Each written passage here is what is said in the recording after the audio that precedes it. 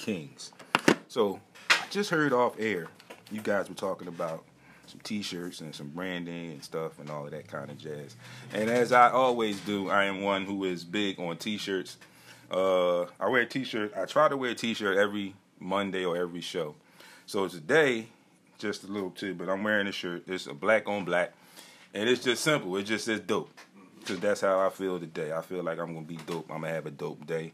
I got some dope guests with me.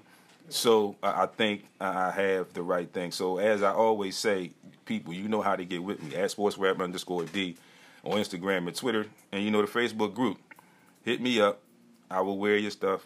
You get me some shirts or whatever. I will wear your merchandise. I will brand for you, you know. And I can help people advertise as always. Just go to my page, check me out, or send me a message, send me an email, and we can talk about how we can get that done. Today's shirt was done by a very close person of mine, my wife, Hope Gaines, and her Instagram is I Make It Yours with underscores in between all of the words. Personalized T-shirts, so you can get with her. If you can't get with her, you can get with me, and we can get you organized, and we can make it yours. So you can give us designs, we can design them for you, or however you want to do it. So I Make It Yours, so it's I_make_it_yours, and you can get with her and get your T-shirts done. So, getting back to my friends here in the building today. Coach Mo, I know the coaching thing, and we've talked before. We talked about the basketball thing several times. How did you get involved, and how did you come about to be the GM of this team? So it's very interesting how I got involved. I actually had seen that the Yaden Kings had started to follow me, so on Instagram. So right away I contacted Leon Howard, who is basically a figurehead in Yaden. You know, he runs the YEAA, and he's been doing YEAA, which stands for Yaden Athletic.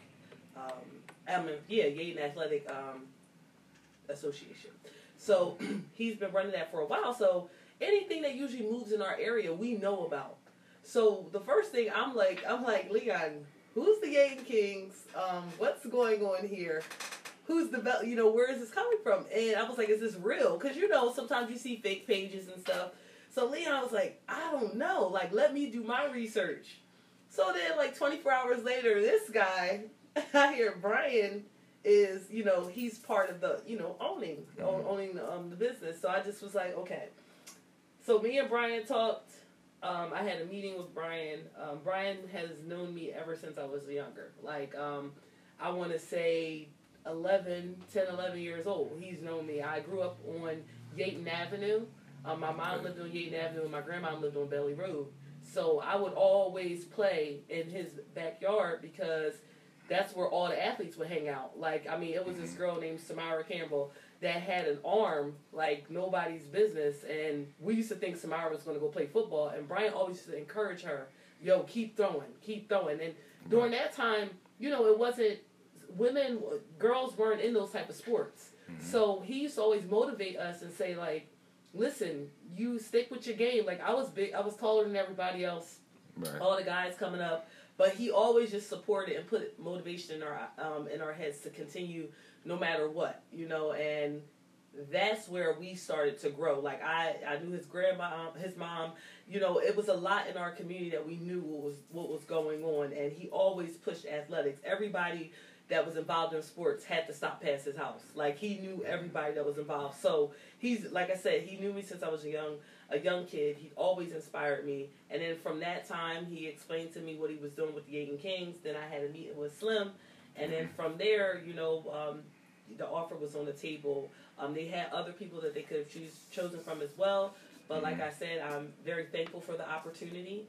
I feel like having this opportunity and being from Yaden, they made the right decision. And I think I'm the best to be able to manage and organize the team and run it to success. I take what I do very serious. Okay. So she told me. Blessing. Well, yeah, good. I'm glad you chimed in. She told me what Brian thought about her, and I was going to. You answered the question already. I was going to ask, how did you guys know each other, and how long have you known each other? But Slim, my guy, what put Coach Mo on the radar for you guys to be even thought of as a GM? I gotta say, a good friend of mine. Well, actually, when we were first thinking about GMs, a bunch of names were thrown around, and we all sat down. And a good friend of mine, Coach Andrew Klinkscale, he told me like a while ago when I first was telling about the team, like, yo, we need somebody. And he was mentioning her to be the coach. And once we started going through like the pluses of GMs, her name just kept coming up, and it was like, yo, it just makes sense. So she's checking like almost every box as you go along. You know what I'm saying? And I just think it's just a perfect fit. Mm-hmm. I think she just was the perfect fit, and she understands what we trying to do, and she's very focused. She's more focused than some of the ownership groups sometimes. so she keeps us in line. You know what I mean? She definitely what we needed. Mm-hmm. Yeah, I definitely think from the few times that I have spoken with her prior to me knowing about this situation and knowing that you guys knew each other, I get the feeling that basketball is a passion. Absolutely. For her. I think being able to do something with basketball in the area where she grew up is a passion. Absolutely. For her. So, again, great choice, and I think it's the perfect choice. And, you know, a lot of times when we talk about professional sports and other sports, and we talk about GMs and how sometimes they come and go, I think that those two qualities that I just mentioned are fuels for her success. And I think the passion will be exhumed from her. Absolutely. Towards everyone else. But I just think that, and like I said, when I first came across Coach Mo way back when, she'll tell you, myself and my wife were stunned at the fact that she was a microbiologist. Oh, yeah. And my thing was the sports thing, and I saw her profile, and I reached out, and right away, yes, well, I would love to come to it, no problem.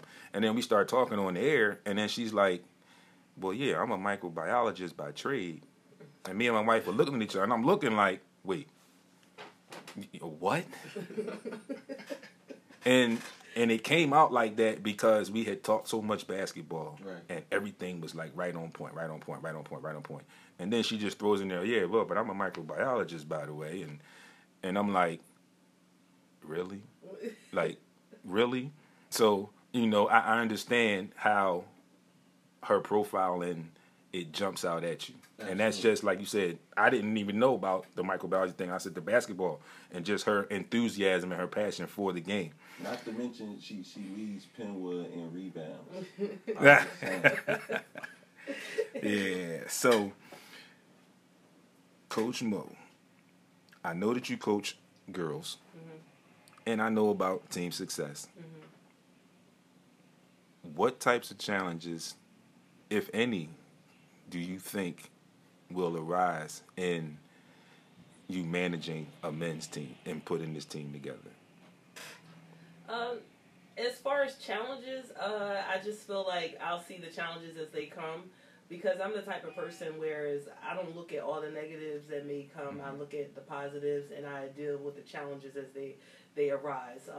As far as coaching men, I don't think I'll have that problem as far as not coaching them, but managing the team, because it's a male's team. Once again, about 2012, I had the Jumpstart League, and that ran out of Darby. And that league I ran that league, and it was all men. And we had a senior division, and then we had younger kid division. But so with dealing with men and coaching them and managing them, I don't think that'll be a problem at all. I think that I have a really good, delicate balance when it comes to negotiation and understanding of the ultimate goal is what our program and organization is about. And we cannot let that message be missed. So once a player has an understanding of that, everything's about the mission. You know, what is the mission? What is the vision? And if they align accordingly with that and they fit into our system, that's what, you know, that's how I'm going to maneuver from that. But with regards to managing males, I don't think I'll have a problem with that. Okay. So, Bryant, what types of players are you guys, or have you guys talked about in designing the team and the style of play that you would like to see your team? I'm going to pass that over to Sloan. No. All right, you can pass it now, but it's coming back. You know, the ball's coming back. All right. Go ahead. We're looking for players that, for me, I was just saying players that still got a dream, you know, to want to take it to the next level. So this is the opportunity, like Mo was saying. It has always been so much talent in Delaware County, especially Dayton and Darby, and they just missed out because they were overlooked. Okay. So we're here to change all that. So that's what I can say about as far as the player.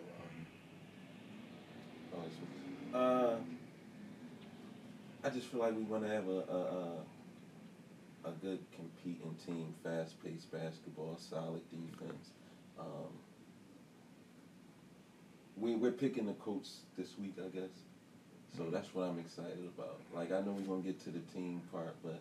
Right. Well, you got to have the coach in place, too. Yeah, I'm excited about the leadership. And so how did that process play out for you guys? I saw you guys were posting it, and I shared it a couple times, too. So how did that all work out and play out for you guys as far as, now you said you're going to make a decision? For the coaching? Yeah. Well, this is Mo's team, so... So, just to add on to what they were saying, what type of players, we want players that are well-rounded, that have a good head on their shoulders, that understand offense and defense, understand systems. We want, in the ABA, what is the ABA? It's a high, fast scoring game. Everybody knows, you look at the scores. Scores are 131, 120. That's not uncommon, right. But that tells you what? Defense is not really being played. So with that being said, yeah, we want those shooters, we want those guns, but we also want someone that is defensive sound mind, that has a defensive sound mind. And, you know, with regard to coaching, this week we are doing our interviews and for our head coaches positions. And we have a little bit linger over to next week for our assistant coaches positions. By the end of this week, we will know who our head coach is. We had a really good turnout with regard to head coach positions. We had probably we were at 14. We had now 20 coaches that have applied for a head coach's position or assistant coach's position. So, you know, I think that once we have our coaches aligned, we go from there, because the type of coaches that we're looking for is, you know, coaches that have had that experience on either the Division I level, Division II level, that doesn't necessarily have to have ABA experience, but we are looking for coaches that have coached on the collegiate level, because that is the next step up, and people that have that type of network. You have to have networks when it comes down recruiting, when it comes down to scouting. You have to have a good base, and people have to have a good feel for that person. So that's the type of coach that we're looking for, so I think that's going well.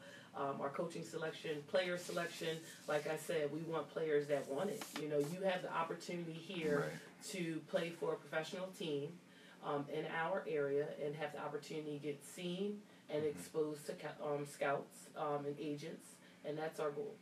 That's definitely our goal. Yeah, I think from what I saw from watching the Monarchs, the games that I went to, I like the pace of the league, but I also like the fact that with the Monarchs, and that was the team that I was generally focused on, they played enough defense to, at times, they had to get themselves back in the games. They played enough defense to get themselves back in the games and ultimately win those games. A lot of wins for that team. I think it was a well put together team. There were some changes as it progressed, some late additions, some late subtractions, but I think they fit well with what was going on there.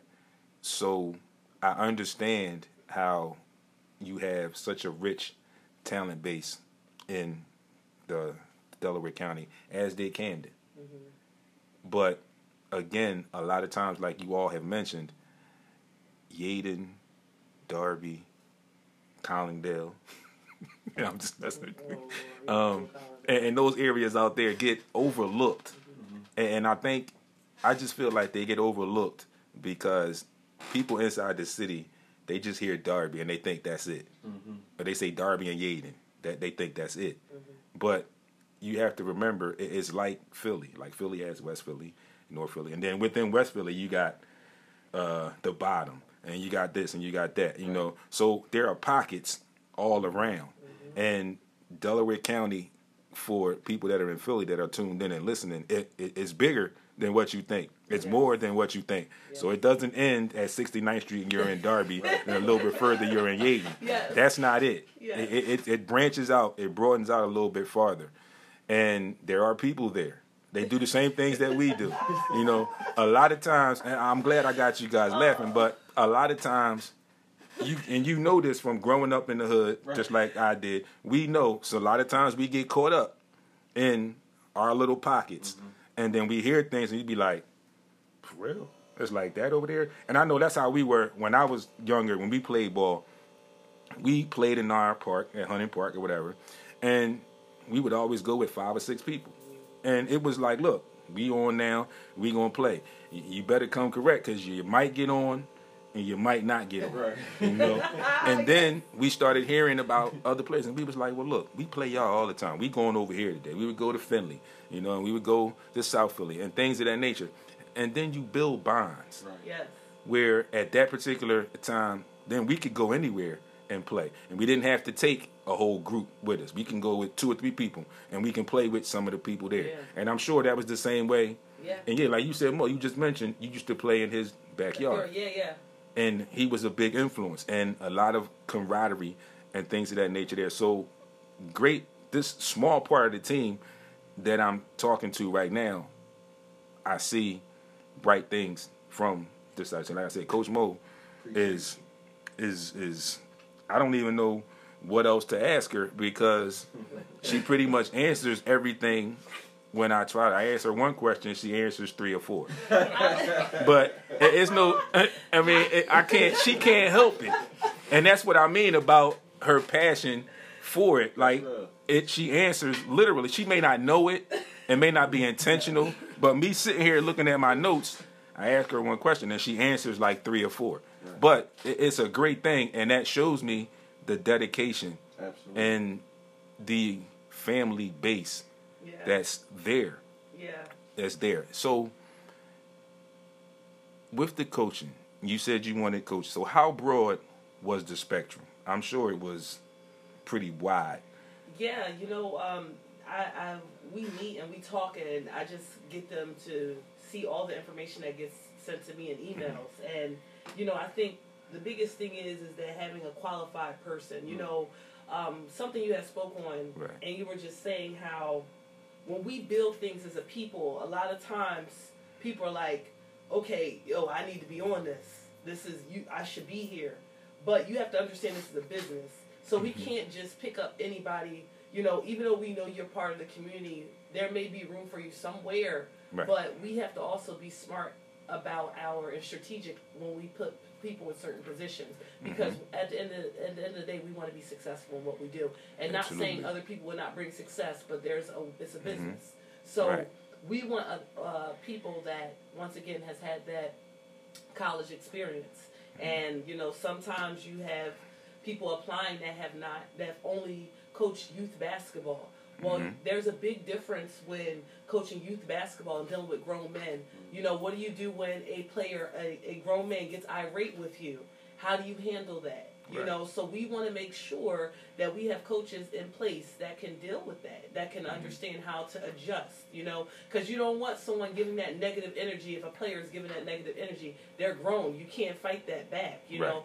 We have to have people that can handle that. So I think that's a really key element when picking a coach, just to make sure their temperament, they have good temperament, and they're well respected, you know. So when, you know, the application process is very It's a lot. It's not easy. Oh yeah, I'm sure. You know, it's definitely not easy. like I said, I coached with my uncle, and we coached youth. But from our upbringing, it was always my uncle was the head coach. I was the associate head coach, but I was always the one that talked to the kids.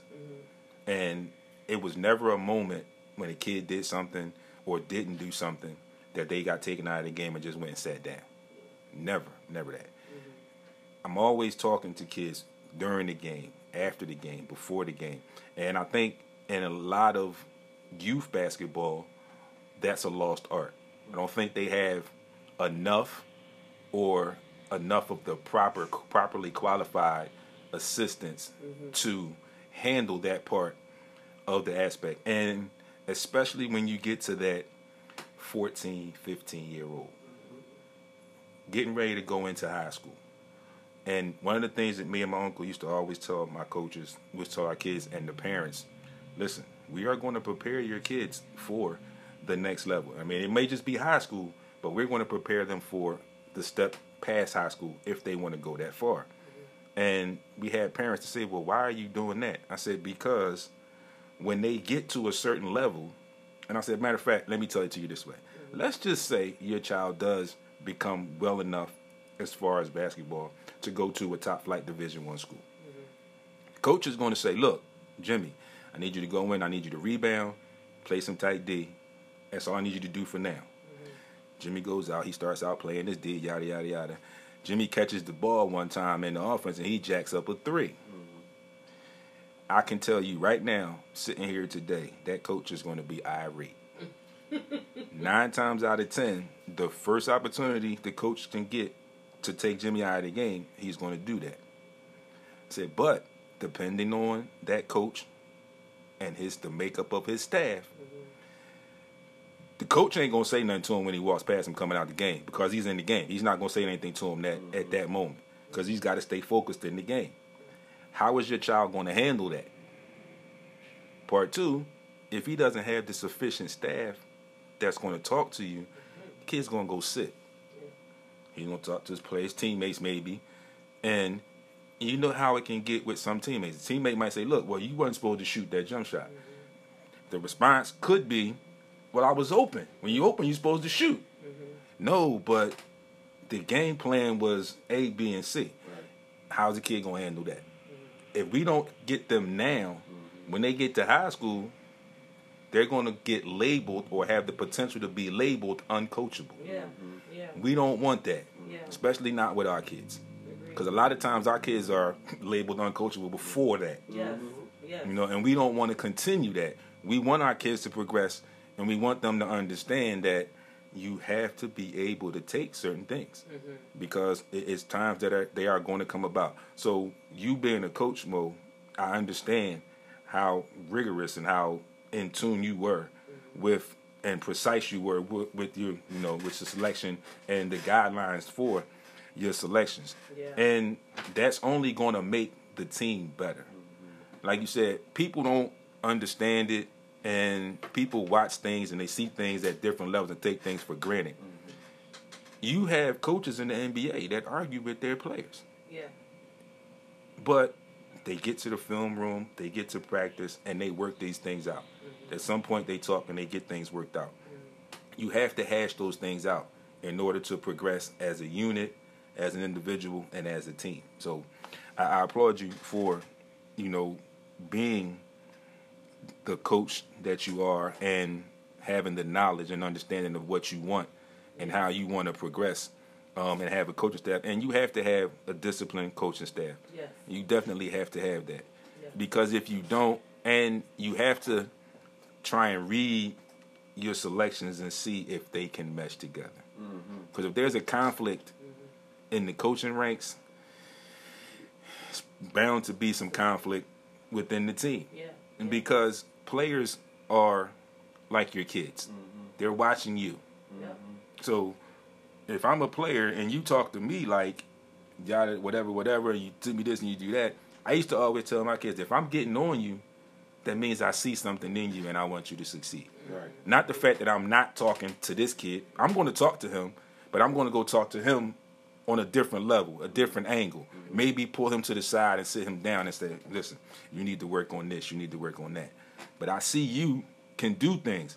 Look, you can go to the right easily. Go to the right. Why are you going to the left?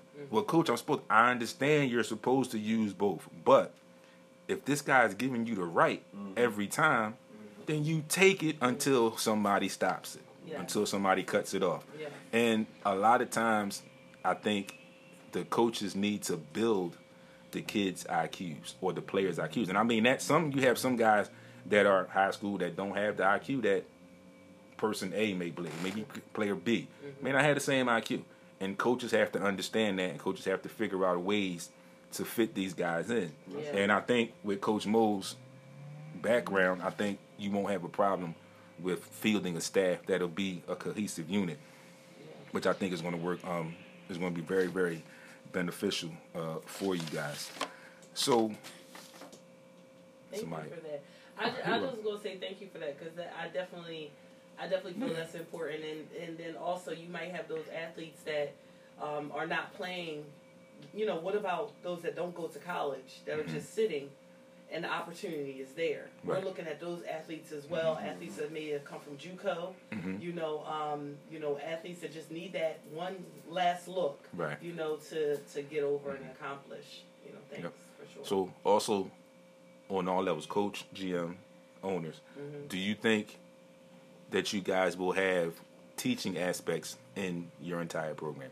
And when I mean that, I know the coaching will be teaching moments, because like Coach Mo just mentioned, you're going to have players from all walks of life that are going to try out just because it's a pro, whatever, we can get paid to do this.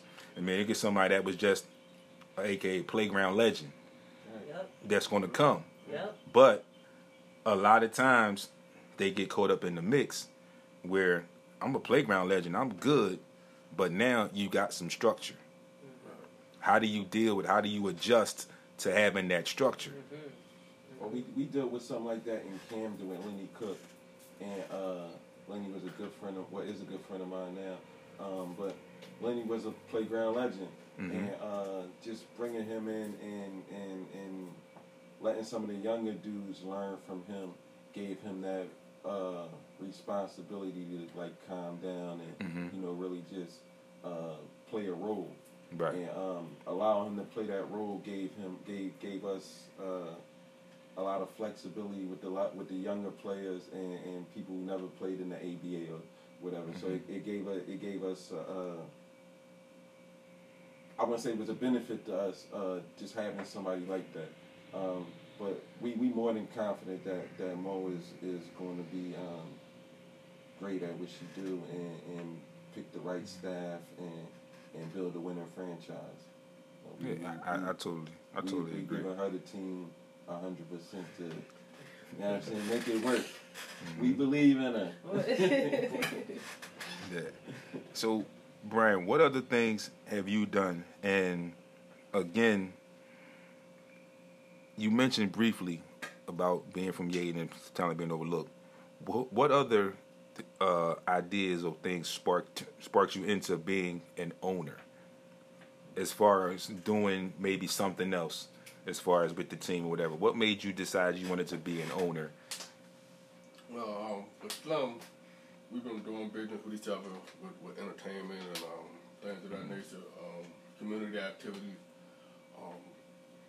It would never in me to like be an owner of a basketball team. That wasn't even a thought. And it just came about whatever my boys doing that's positive, and they want to bring me on. That means something to me. So I would have the attitude, let's do it. But within this, I always got a plan already in my head that what I want to bring back to the home front, like summer camps, community things for the kids. I'm for the kids. That's me. So this opportunity will open up another door. Right. Like for Yade and Darby and these little community towns that we overlook and don't get exactly what it needs for the kids. I remember growing up in Yadin, 13, 14 years old, we didn't have basketball court. They took them down in the summertime. So we couldn't play. So my mom wouldn't want me a portable court. So and then we would get chased. Oh, you can only have 3 or 4 players. And there was times when we had 2 teams that we took our Yaden and Darby kids, and my mom was the coach. And we had to go play in Myers and King Session. Right. You know, so to be a part of that, it was just like, wow, we came a long way. And look what we bringing back. So to bring something back home, it's just great. But my other experiences, I coached youth football for 4 years. I'm a volunteer to a nonprofit organization. I travel around the world and donate school supplies and do summer camp to different countries, schools. So I'm very involved. Like Mo said, I was never the guy that had this big dream, you know, to be a professional sport player or anything like that. But I always wanted to be the one that if I can push somebody to pursue their dream, my job is done. Cool. So that's the type of person I am. Cool. So, you know, earlier I asked about the community involvement and how did you plan to get the team involved in the community. From what Brian just said, and I love the idea and the points that you made about the summer camps and having the players involved. That also goes to what we talked off air before we went on about the NCAA thing, where now you're going to give these players a step if they move to that next level. Now they have some background in community involvement. Absolutely. Which is a big thing at that next level. And doing it in your own background, in your own backyard, is, I think, one of the best things that can be done. Because I'm sure you all know from the walks of life that you are in, a lot of times people get these opportunities or similar opportunities, and immediately they want to take it away from where they are. They don't want to do it where they are. And I think it's a loss when you take it away because, like you said, now you have this basketball team in Yaden. Now you got these people that can come to these basketball games, you know. And people, like I said, people take this for granted. Like, we know the Sixers play in South Philly. You can get there, train, whatever. You can get there if you need to get there. But it's no better or no greater feeling than being right in your backyard. Like I mentioned, like I was joking earlier, I was like, look, we can go right down the street and see a professional basketball game and probably know a handful of the players that are playing. It's a beautiful thing. It makes you feel proud within that community, and it brings the life back to the community. And it's great to, like I said, it's great to see the ownership from you guys that are from that area. So, with that being said, Slim, anything else that you're working on besides the team right now? Right now, the focus is the team. We putting all our efforts into this and to make this work. Everything else is just like whatever. You know, I got a million businesses, but this is the focus right now. Right now, you know what I'm saying? We do have, Mo just reminded me, the mascot. We're doing a mascot contest to name our mascot. Right now, the top names are Sir Keith and Yady. So we're going to put up a poll to get those and see who votes on those. But that's great. Like I said, when I saw it, I even threw a name in there right. just because. But again, like we said, now today's society, we have the social media. Absolutely. And I'm sure as soon as you posted that, y'all was getting hits like crazy. Yeah, you got know, a bunch of hits. And you know, it is, for me, even though I would be doing stuff to be covering the actual event, the sporting event, I always look to see what's going on around me. And I don't know if you noticed them out. When I come to games, I always like to find a corner and sit by myself so I can focus on everything. And I like to see the community involved, especially the kids, because the kids will look at those players as celebrities, Right. almost, you know. And we know how many times are these kids gonna get to Right. Core State Center or whatever, you know, the Wells Fargo Center, and actually get close enough to meet Right. one of those players, or be there early enough for the shoot around to be close enough to, as we are right now, to see one of those players walk across their face. That's right. May not even touch them or whatever, but just see them, you know. So they have something in their own backyard that they can reach out and touch, which I think will open some more doors for them. And So, it's a $10 ticket. Yeah, see? So, like I would say, $10 a holler. You can't beat that. You know, $10 to get you in. So, Coach Mo, again, I know I asked you this question before, and as far as the men, which do you think is easier to coach, males or females? You gotta put me in a tough situation right now. Sorry. You know, Not sorry. it's not about what's easier. It's a lot of dynamics that come into it. Like, for instance, I enjoy coaching girls. I really do. I enjoy coaching women. I've coached for the Success Women's team, and I've coached at the Cobbs Creek. I've coached women, and the thing is that it all depends on the person. Like, sometimes you can coach certain females and you're like, oh, she's a blessing to coach, right? She gets it, she understands. But then you have those sometimes that don't work as hard, you know, but you have the same thing on the boys' side.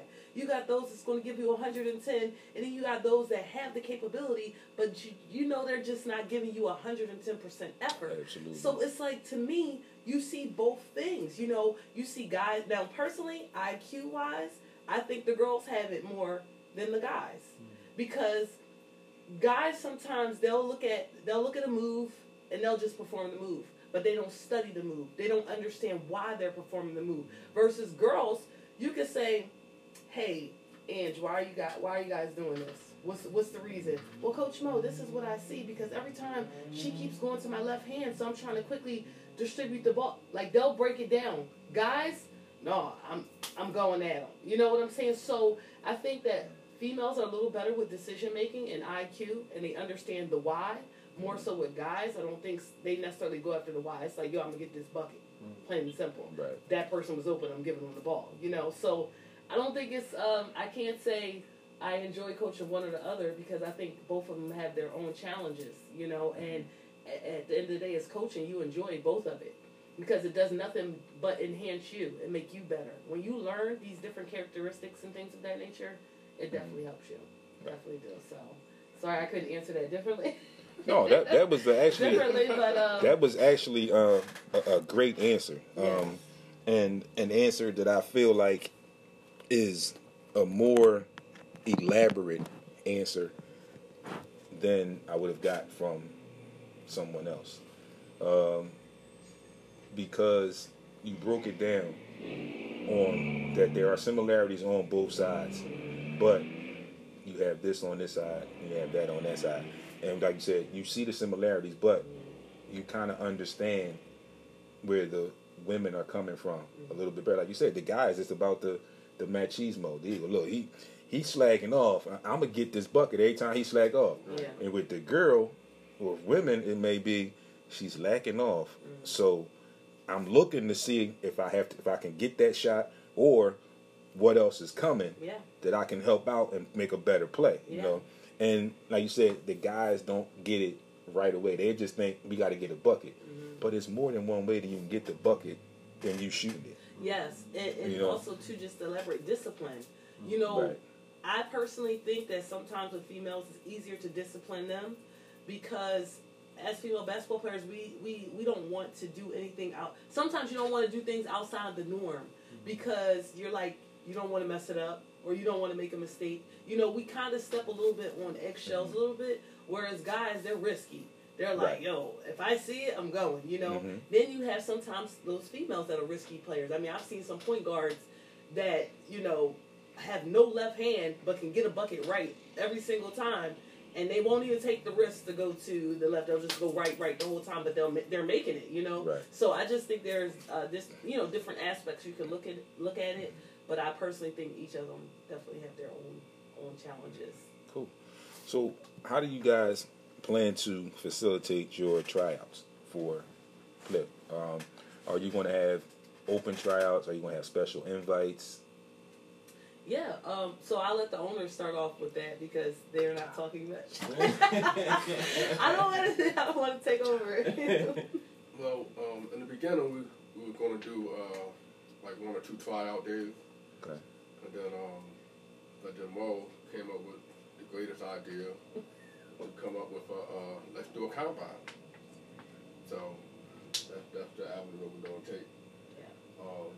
I think we're going to look to have maybe 2 or 3 days, and possibly maybe do different areas, like have a combine in this area, just so we can reach out to people that can't, get close to it. Right. So.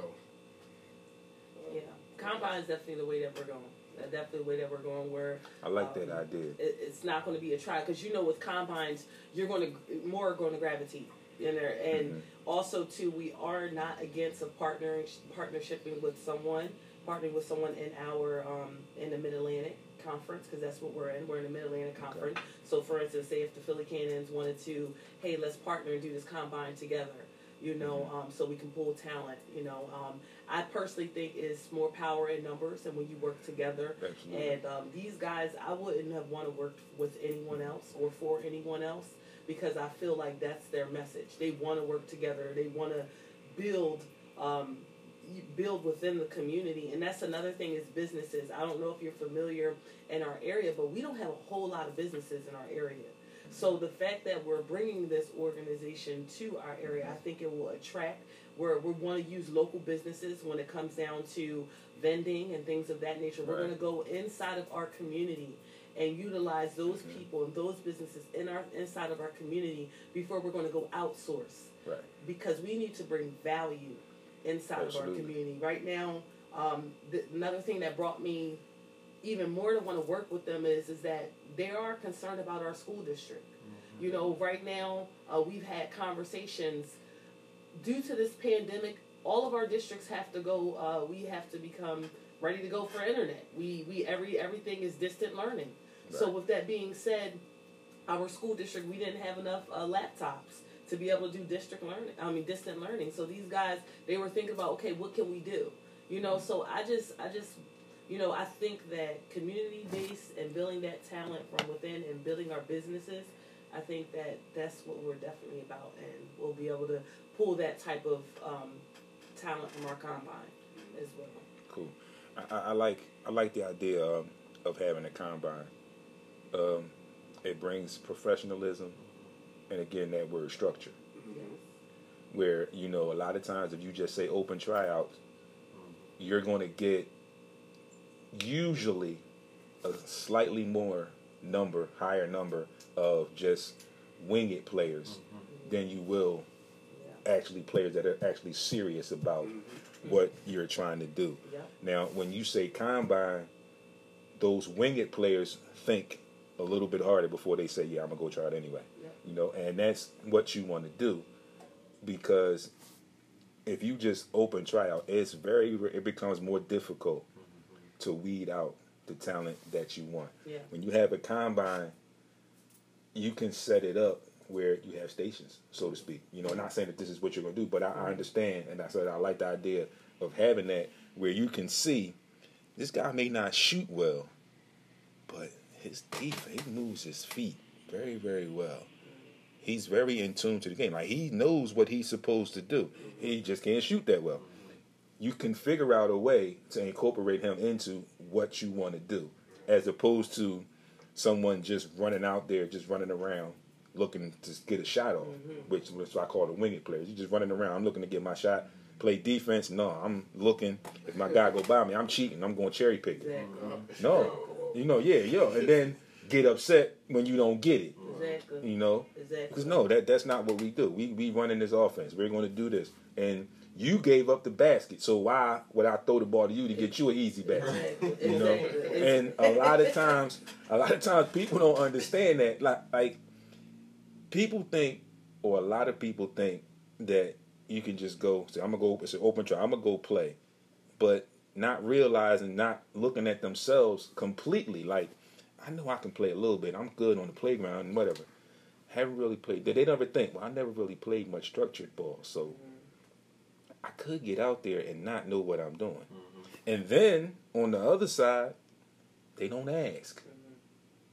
Now, when I played, I was always one to ask questions.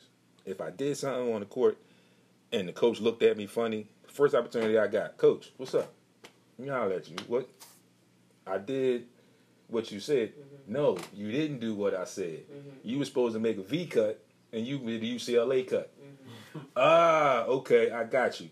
Like, I was always one to want to know what I did because I'm in tune to everything. And I'm on the court, and I walk past the coach, and the coach looked at me funny. First thought is, what did I do? Yeah. And if I can't figure it out, I think I'm at a loss to myself, and I could hurt the team even more than what I may have already done not knowing it. So I want to know what to do and what not to do so I don't do it again. Or if I make the mistake again, I can go to coach and say, look, coach, I got you. I know what I was supposed to do. I don't know what I was thinking about, yada, yada, yada, but I know what I'm supposed to do. And if it comes my way, it comes. But when it does, I know what to do. As opposed to me just being out there and like, well, wait, you said a V cut, and I did a UCLA cut. Like, no, I went to the baseline. And then the coach would be looking at you like, yeah, that's what you weren't supposed to do. You were supposed to go this way. So I think that's a great idea, having the combine. So we're at 12-14. And I'm sure that once these things go up, announcements and all of that, Slim will be in touch with me. He'll tag me. He'll send me stuff. I will definitely repost. And, I will let people know what's going on my end when tryouts begin. And I'll be alerted with that. And I will do my diligence. And because I'm telling this to you guys right now, I'm not going to just send you anybody. Okay, so you got my word on that. I'm only going to talk people that are serious about what they want to do, whether it's something with the business, something playing, whatever. If you're not serious, then I can't be involved. Yeah. All right? Yeah. So, that being said, like I said, now we got 12-15. So, we can talk some basketball now, just some regular basketball. I appreciate you guys, before we get in there, I appreciate you guys taking time out of your schedules to come in and sit and chat with me and introduce the team to the area. Before we go, I want to get pictures of you guys just in front of things so I can post the pictures for later, whatever, but we'll get to that. But we talked all this basketball about building teams and coaching players and building players. The Last Dance, episodes 9 and 10, yesterday, the culmination of the second three-peat and a lot of behind the scenes throughout the entire series. But last night's episodes, I was very anxious to see as I watched completely all the way through. I was very anxious to see how they closed out the end of the series. And one of the things I couldn't understand was why they didn't want to keep that team together for at least another season. And I mean, personally, I think in that whole run, the whole 8-year run, I think they could have won 8. I think they could have won 8 if Mike's incident with his father passing took a lot out of him because of how close they said that they were, and I totally get that.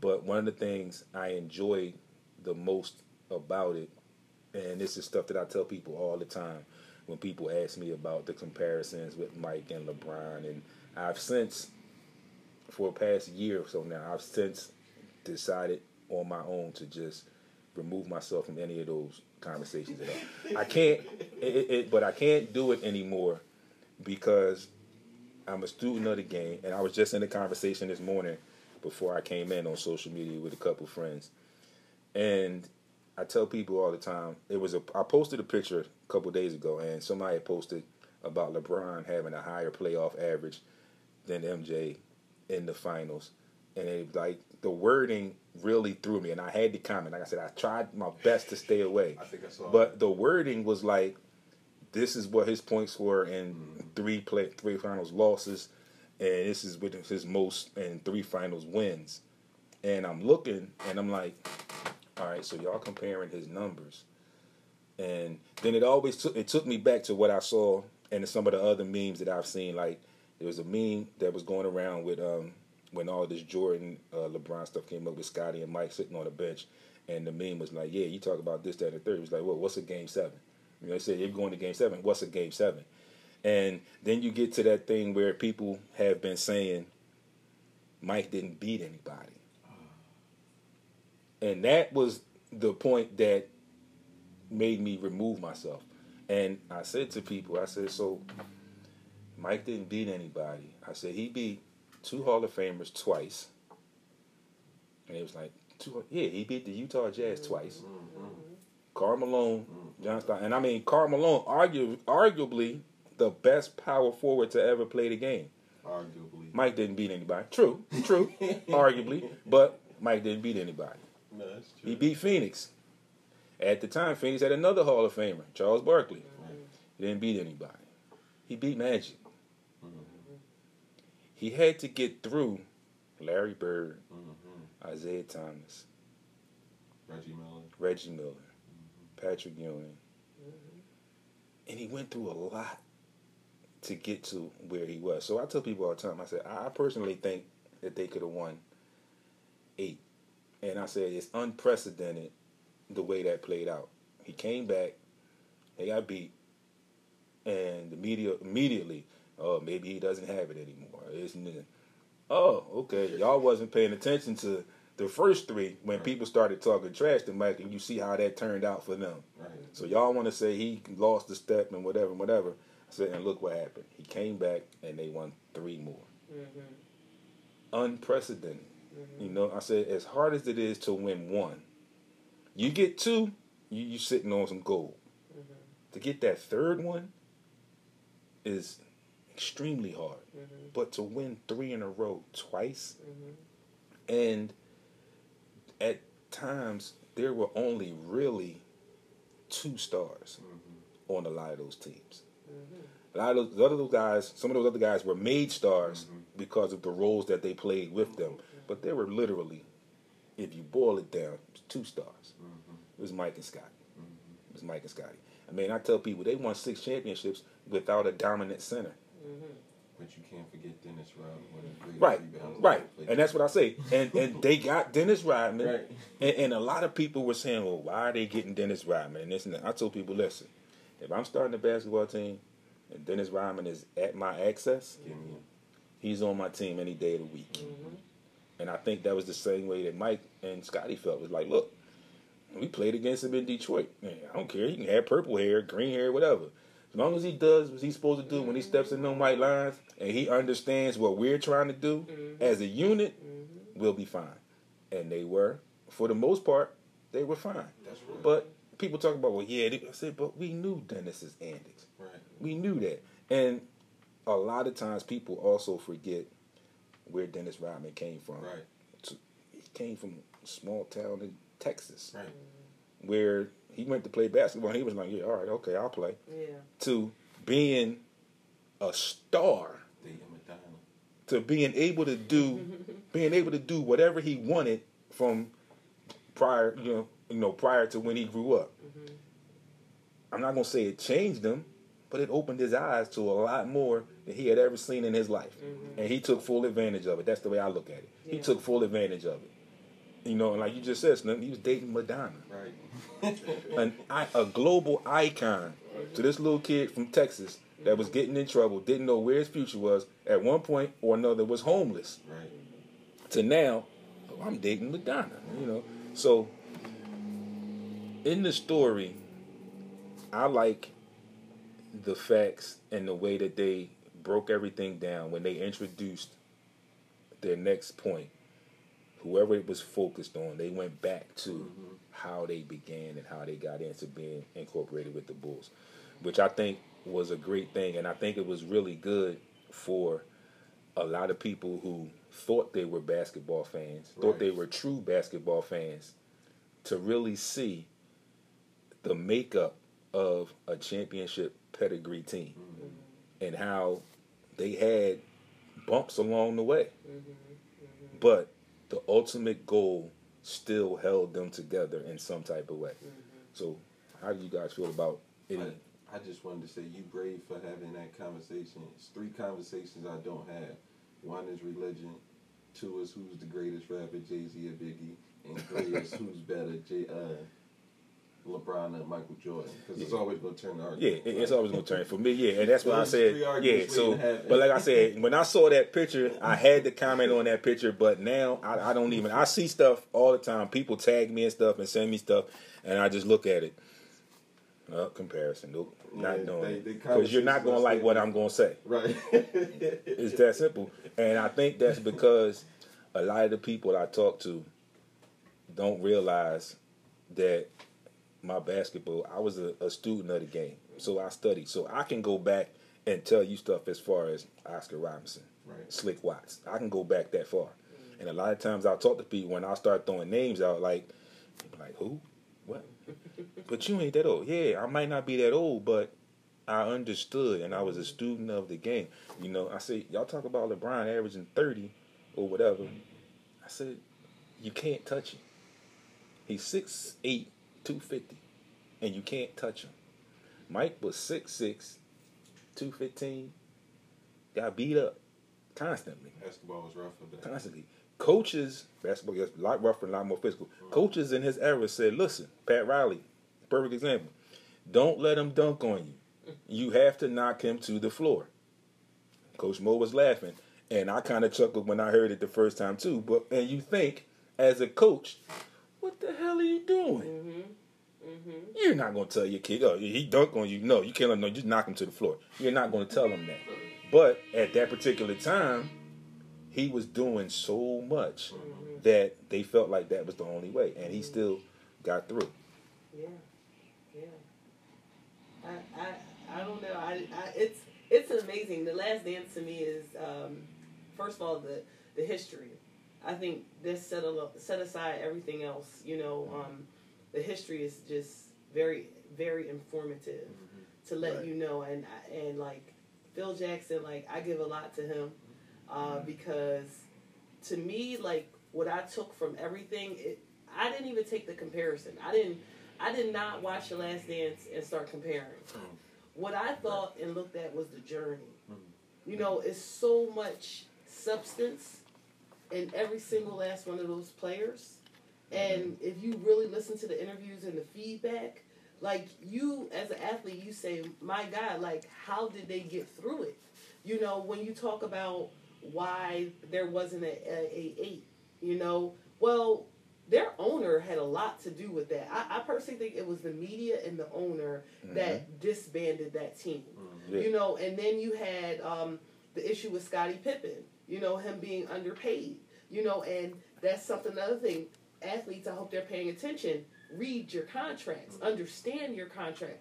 Being paid $18 million for 7 years is nothing. You know, and the wear and tear that went on his body, you know. So I just feel like he needed to have somebody that was knowledgeable in his corner, and he really was so focused on playing that he wasn't thinking about his contract. You know, and I think that, you know, you just learn about staying together. How did they stay together? Letting Dennis Rodman be him. How do you deal with that? A man comes in with a dress on, you know, but at the end of the day, they're like, you know what? We're accepting him for who he is. Right. He can do all the work that we need him to do on the court. What he does outside, as long as it doesn't affect our team.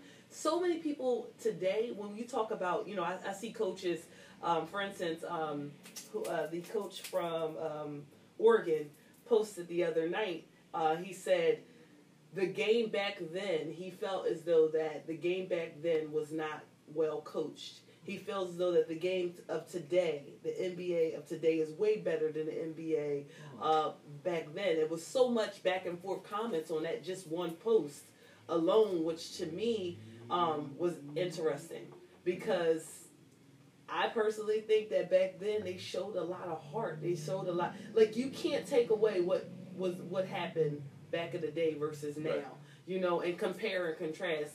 LeBron James, one of the only players that can play 5 positions. I mean, show me somebody else that can play all 5 positions. When you talk about Pat Riley making a comment of don't let them dunk on you, MJ, like, yeah, that's something you got to tell your players, it's coming. You know what I'm saying? It's coming. You can't say, you can stop him because we knew that, his first step. Yep. And his hang time, his maneuvering in the air. Like, so many people cannot do that. So I don't compare. To me, what's exciting is the journey. I paid attention a lot to Phil Jackson. Paid a lot of attention to body language, So I love The Last Dance, but I just really hope that people take the real message from it, right. And not just comparing. Not just comparing. Now, just to piggyback a little bit on what you just said about where the ball was going. We knew who was going to get the ball. And he missed that shot. But he was the type that, as we say, as an athlete at that high level, you got to have short-term memory. His was extremely short. In my opinion, I think he was done with it by the time he got off the floor and into the locker room. He was done with it. And like a couple times he had press conferences and he tells people, "Oh, it was just a bump in the road. I think we'll be all right in the next game." Because he knew what he was going to do. The same thing with B.J. Armstrong after he had retired and came back, and B.J. was now with the Charlotte Hornets, and B.J. had that great game. And B.J.'s like, yeah, well, I yelled, and dude, you should have knew that was the wrong way to go about that.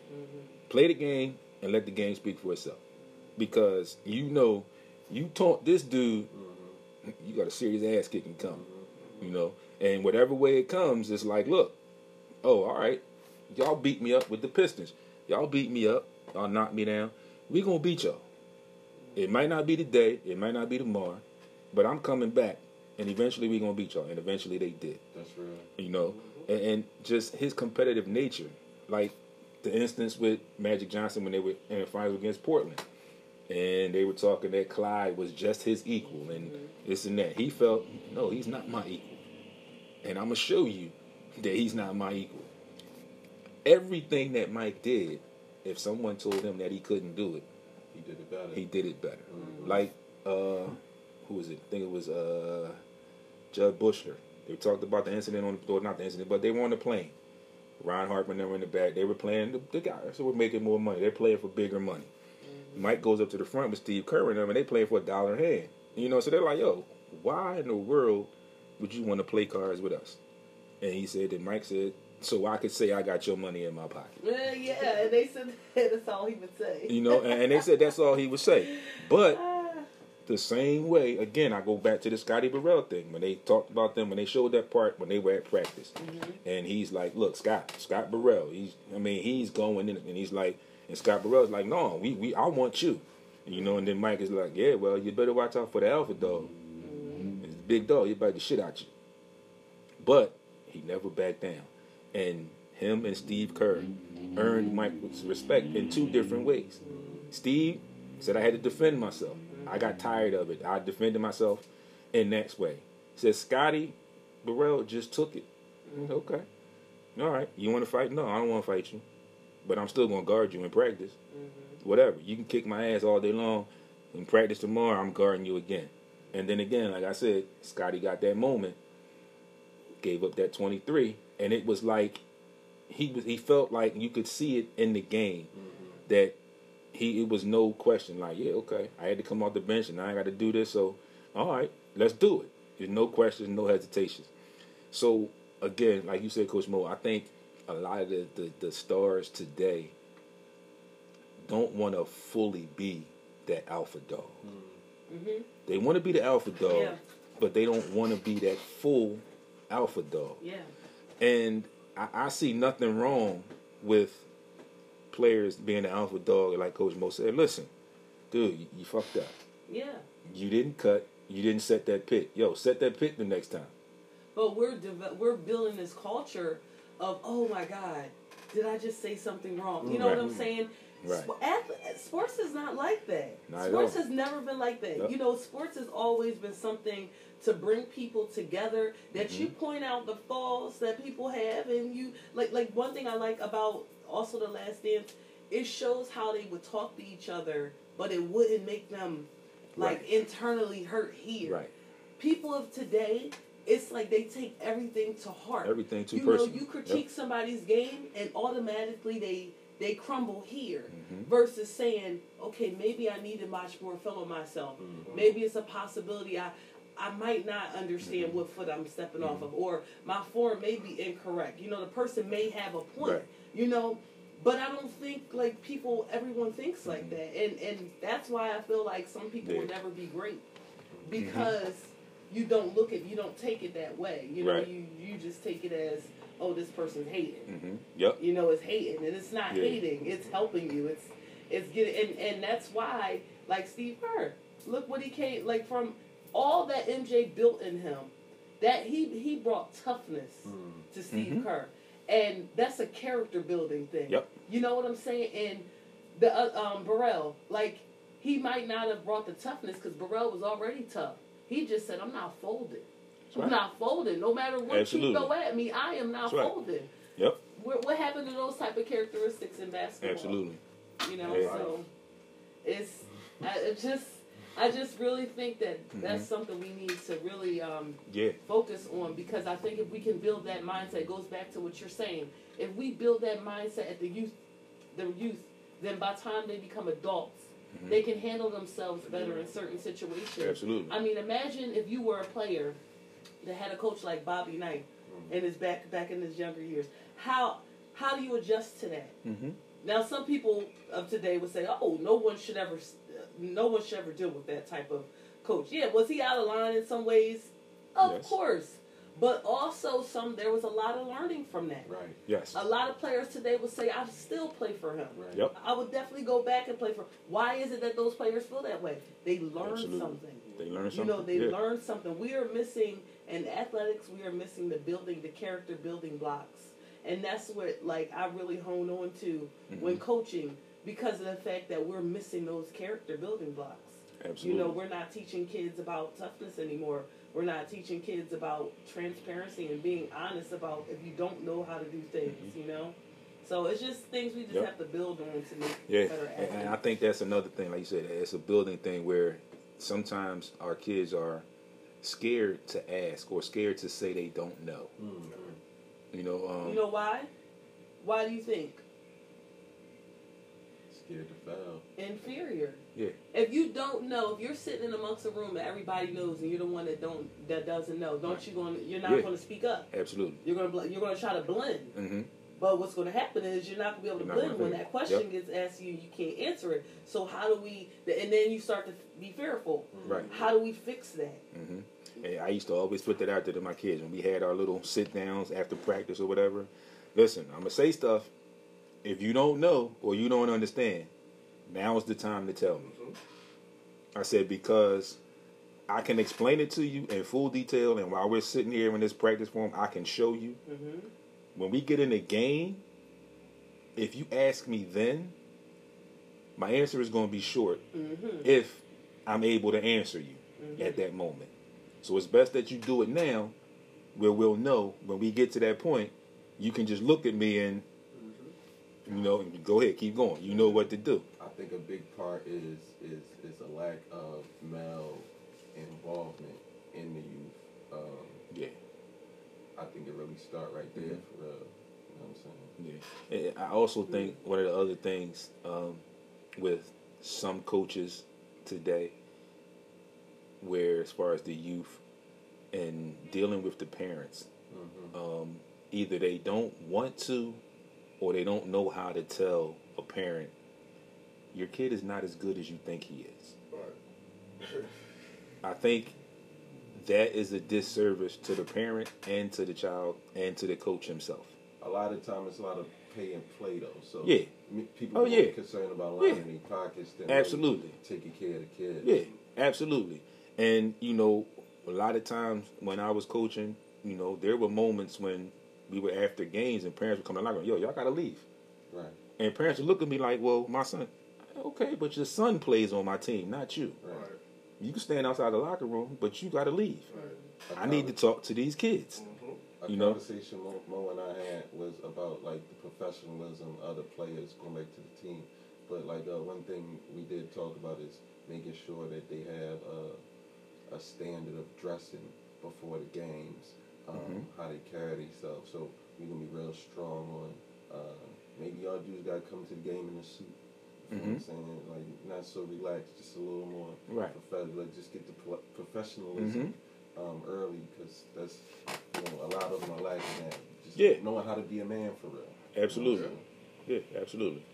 And just to close out, great dialogue, great conversation from all of you. Again, I thank you again for taking time out of your day to come and sit and chat with me, present the Yaden Kings to the world.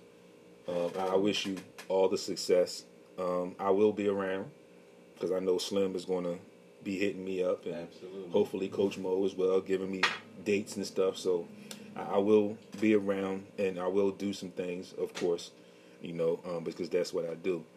But lastly, I want to just leave the people with this, and I want more people to try this.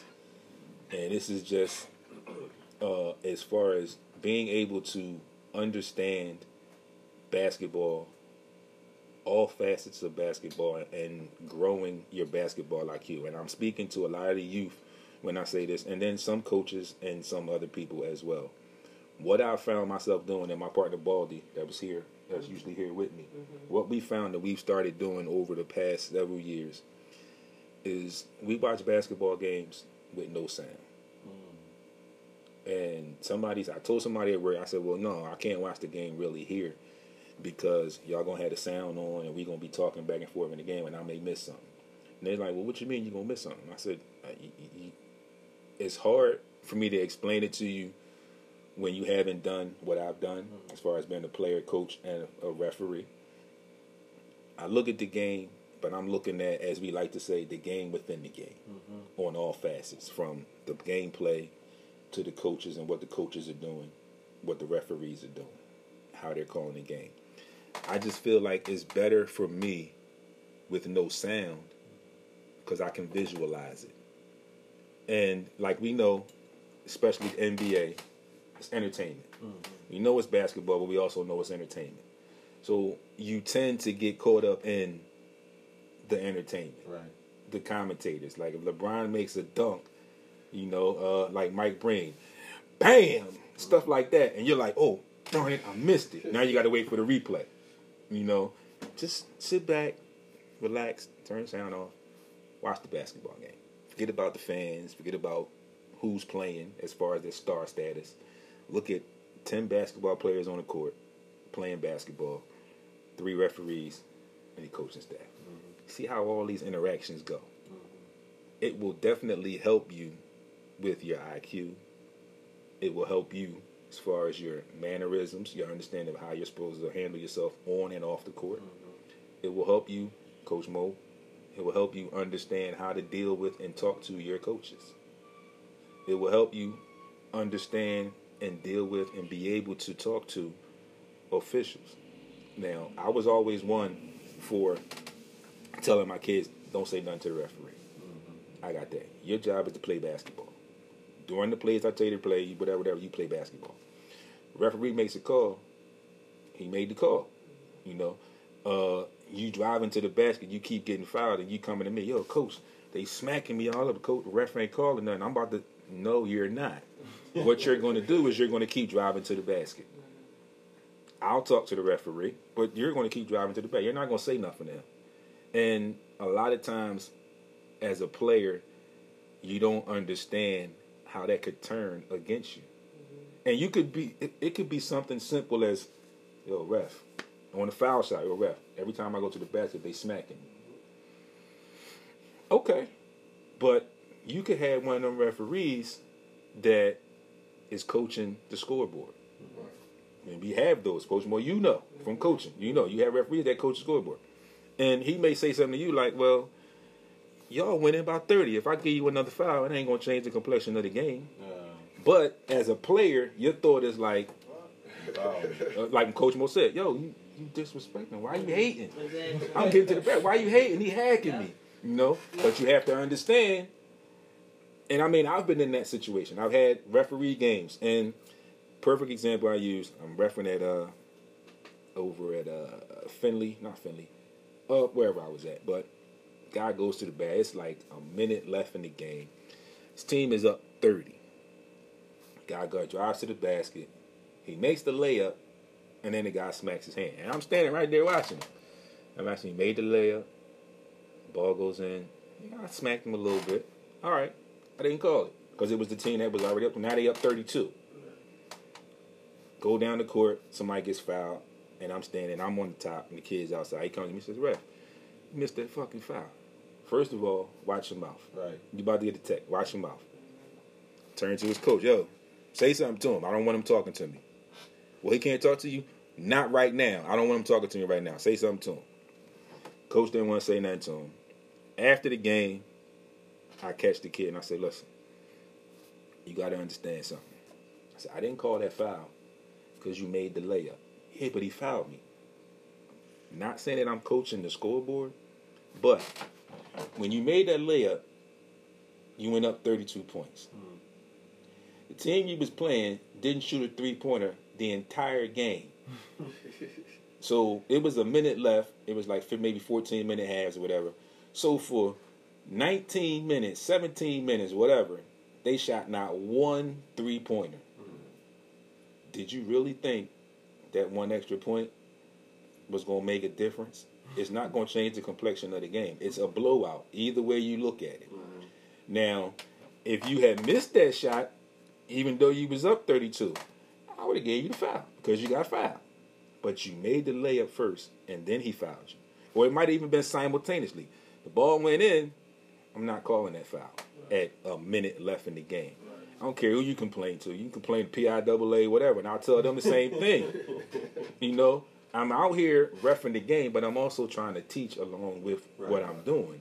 Like, I can't call that. I said, this is the community. I said, if I was in the public league and I made that call, the next time I came down the court, I would have been everything that the coaches wanted to call me for that day. And you see Coach Mo, she knows. It's just the way that it's I'm just. nice to the zebra. But no, I mean, I understand. But you understand what I meant, and I knew that when you had that reaction. I understand. No, yes, for sure. I would have been. My name would have been Mud. Yeah. In the public league, Pretty it would have been Mud. Yeah. People would have been seeing me ref, and they'd have been like, "Oh my Here God, he he got him Yeah. again. What is he going to do to help me lose this game today?" So, you know, I think we covered a lot. You know, we got some educational pieces in, like I like to do, as Coach Mo knows from when she was here before. But again, the beautiful thing, again, I wish you all the success with the Yaden Kings. I hope that you guys feel the team is everything that you're looking for, and you know, nothing else. I wish you the best. Appreciate you. But before we go, everyone just go through and give out your Instagram handle so people will know how to contact you if they need to get in touch with you, if they would like to get in touch with you. So Ladies first.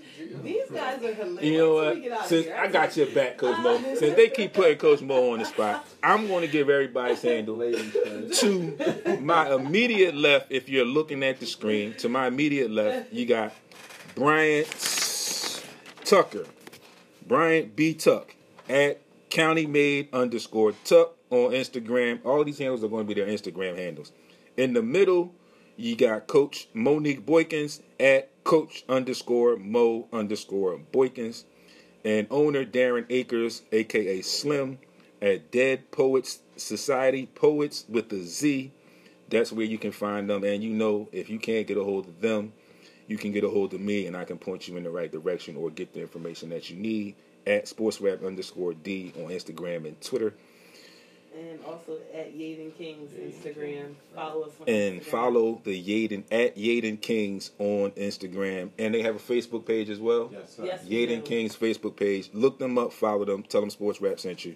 And again, if there's any positions that people are interested in, our positions actually go down to, they went down on Sunday. But if there are any last resumes that someone might want to try to get in, you can email me at mo_boykins@YadenKings.com. Like I said, we are starting our coaching interview process this week. And if there's Cool. any other positions that people feel like, hey, I might be interested in, please email us. absolutely. So here you go, Joe. It's a chance to work for something big in your community, in your backyard. With that being said, it is 5 minutes to the 1 o'clock hour. As usually, I would say be great on purpose, but continuing with our quarantine and pandemic, I now say Be safe on purpose. I will see you all week on social media and next Monday here live. Thanks for tuning in. Thanks, my guests. Enjoy, and we'll see you next week. Thank you. Thank y'all. Thank y'all.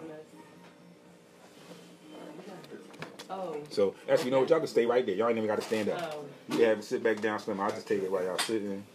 And then if y'all got to go, y'all can go ahead and run. And I'll finish up in here.